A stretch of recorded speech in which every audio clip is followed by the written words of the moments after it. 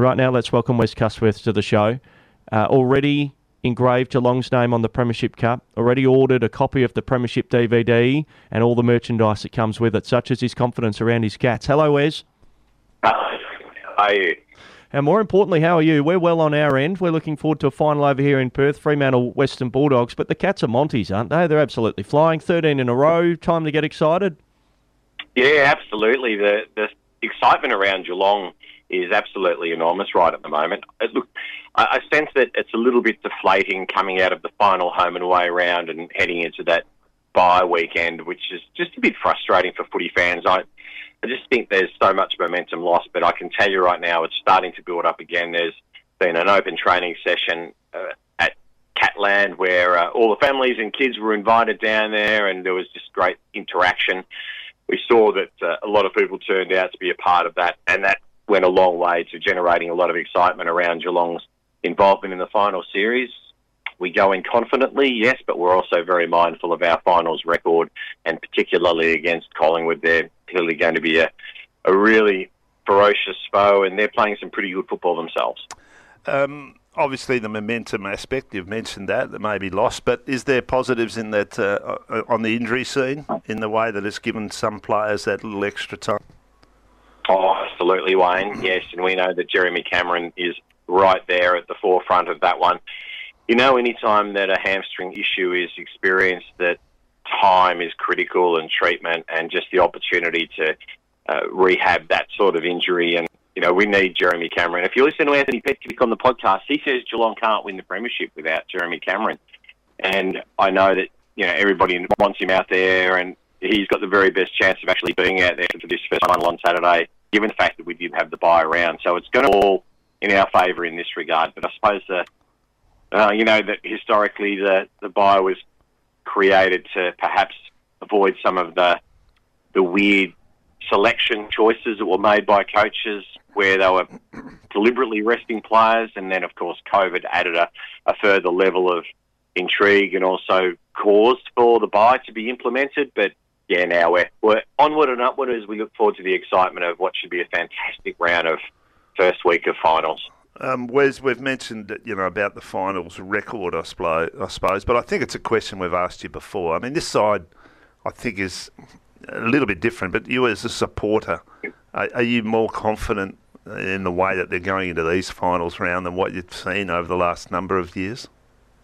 Yeah, and I think the reality is that, I mean, to reflect on a finals experience and say, oh, just because it happened in the past, it's going to happen again type thing, is really leaning towards superstition. And this is a different Geelong outfit. This is a high-class combination playing fantastic football with great momentum.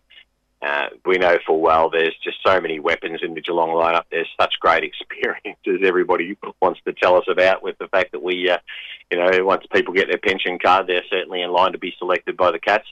So the reality is that, you know, we can look forward optimistically to this final series in the knowledge that we've got a side that can snap all of those preconceived ideas and really tenuous sort of concerns around Geelong's finals record, which I think is something that's a totally different issue. Speaking of finals records, Gary Rohan's career, he's been a good player at different times at Sydney and now at Geelong, but his finals record is not great. And Chris Scott was interviewed on Footy Classified on Monday night. He was very defensive of his player, as you'd expect from a coach.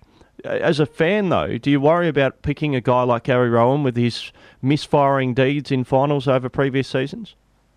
Yeah, and isn't it? It's really interesting how some players can be able to put out such high output when it comes to the home and away season, and when they get to maybe the big stage occasion, they just fall short of expectations. But I just think that everyone's got that opportunity, that potential to maybe snap the status quo and to break into a new image, and I think this is Gary Rohan's opportunity. And I think given the fact that he's really a genuine role player with Geelong. You know, he's not going to be, you know, expected to perform like a Patrick Dangerfield or a Tommy Hawkins or someone like that. He very much is a role player, and I think that lends itself to the opportunity for him to continue to be included in these big game opportunities and hopefully can turn things around a little bit. And understandably, Chris Scott was defensive of Gary Rohan's record, and let's hope that Gary Rowan, or Geelong supporters are certainly hoping that Gary Rowan can come out and prove all of his critics wrong and put in a big game. Do you think there may be a couple of Collingwood players tagged? And I mean, I suppose one of them is Nick Dacos, a young fella that, inexperienced, but just a dominant player this year for them. Do you think there may be some of that goes on from your guys, or are you just going to back the structures you've got in place? Fair bit of talk about that very topic in today's Geelong Advertiser, Wayne, and I sense that Geelong will probably back their own and have confidence in I suppose what's brought us to this point of having such a fantastic winning run, finishing atop the table clearly, and knowing full well that it's what we've actually gone out and done there that has actually created the situation that we're in right at the moment, and just back ourselves.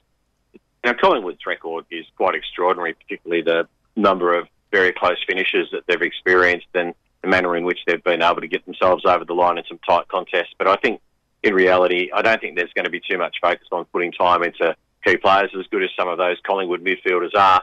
I think Geelong will back their own.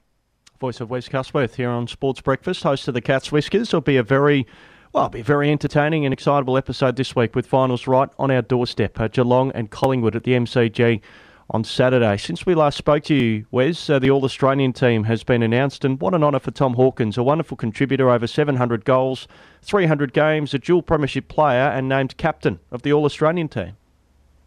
And one of the most likeable fellows in Geelong. Tom Hawkins comes from good stock. His dad's a cracking fellow.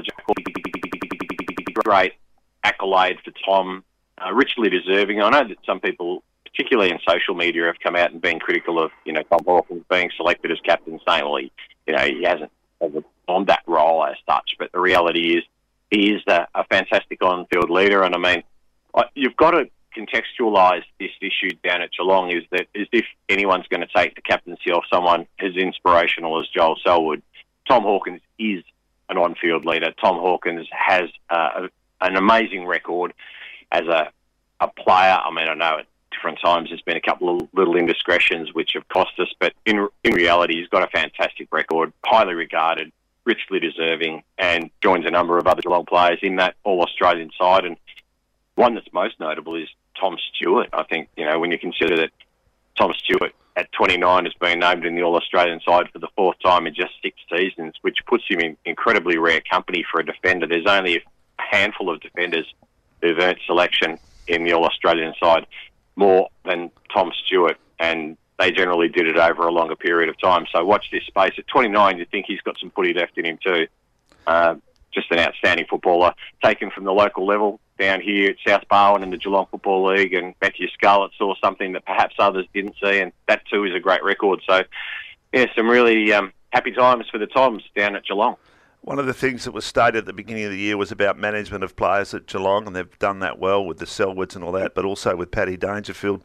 Are we going to see him at his peak and unleashed Paddy Dangerfield? I think so. I think Paddy Dangerfield knows his game. He knows his body really well, and we've spoken before, haven't we, about the fact that he's achieved so much in this game, but the one thing that has eluded him to this point in time is obviously that premiership. So I think you'll see him absolutely unleashed. I think you'll see him at his peak. Obviously, there are elements of his game that he needs to continue to work on, but the reality is he's just an amazing player, and we know that he's going to be a player that has the potential to make the difference and hopefully carry Geelong to another premiership. One here from AK of Kelmscott off the SMS for you, Wes. He says, morning, can we ask Wes, how do all of the supporters travel up to the G for the game? Do they drive or do they take the train, as there would be a lot of travelling Cats fans heading up? Yeah, that's a really great question, because there is almost on a weekly basis, every time Geelong plays up at the G, criticism of the fact that there's not enough carriages put on the train. So that is one very, very easy way, and we've got a great train service from Geelong to Melbourne, but that is one very easy way for people to travel. A lot of people, it's a real combination because a lot of people drive. And I've got to say that to think that Geelong supporters are, they're certainly concentrated in Geelong, but the reality is there are Geelong supporters right throughout the Melbourne metropolitan region, so they'll be training in from all directions to the MCG, and equally so the Collingwood supporters too. And I just think this has got the potential to have the most amazing atmosphere in this game on Saturday. And I think that, it's as much as we want to beat Collingwood, we know full well that Collingwood being up and about and flying and in finals is really, really good for the AFL competition. So watch this space. I think the game at the MCG should be an absolute cracker, and totally belies any suggestion that the GMHBA Stadium should be hosting a game. As much as we'd like our first final on our home venue, it's totally unrealistic to have a game of this calibre played at a venue other than the MCG. Are all Geelong fans understanding of that? Because even over here, when we hear dialogue from the Eastern Seaboard saying, why don't Geelong get a home final? You know, GWS have a stadium that holds 25,000 or maybe not even, maybe 20,000, and they still get a home final there. Why can't Geelong have the same situation? Yeah, it'd be pretty ridiculous from a financial point of view and just from an event point of view. We know full well that, you know, Geelong played Freo in a final at GMHBA Stadium a number of years ago, and we know how that finished. So obviously it doesn't necessarily hold that it's going to give us any enormous advantage. And, you know, Geelong, they've got to win the grand final at the MCG. I think the more football we play at the MCG is in Geelong's best interest. So I don't know that there's any real legitimate argument to playing the game at anywhere other than the MCG. Tend to agree. Hey, Cats Whiskers coming up. We'll hear it on Friday night. What can we expect on the show this week?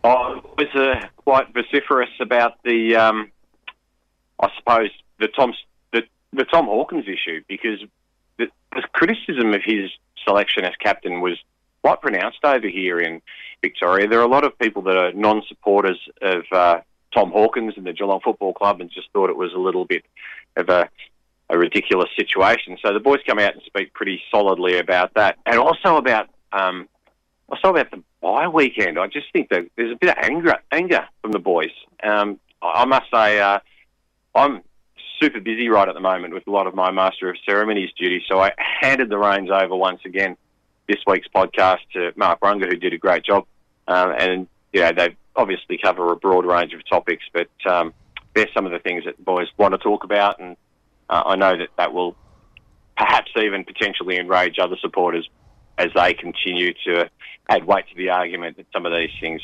particularly the bye round, is just something that I think we need to do away with. Yeah, yep. We'll hopefully move away from that in the years to come, or maybe it'll be rescheduled, because you have 23 rounds of home and away football, and then we sit on our heels or our thumbs for a fortnight waiting for the AFL finals to roll around. Wes, nice to chat to you, and good luck to your Cats as they try to secure a spot in a preliminary final. Thanks. I enjoy the cricket today. Great to have this foretaste of what's to come over the summer. I know from my recent experiences up north, there's some magnificent conditions up around that northern part right across Australia, and obviously the games at Townsville are a real spectacle to watch, aren't they? It certainly is. And yeah, nice to have. There can never be enough cricket, Wes. I know some people think that cricket season goes for too long, etc., etc. Can never be enough cricket on the television. No, if you don't like it, just switch the channel. But it's there for those of us that love it, and I know that we three love it. Australia-Zimbabwe, second ODI today. Wes, enjoy your Wednesday. Thanks. That's Wes Cusworth joining us here on Sports Breakfast.